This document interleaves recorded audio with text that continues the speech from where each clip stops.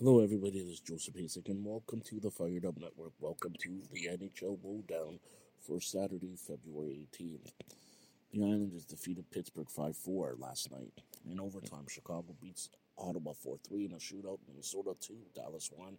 Another shootout. The Rangers 5, Edmonton 4, and the Kings doubled up on Anaheim 6-3.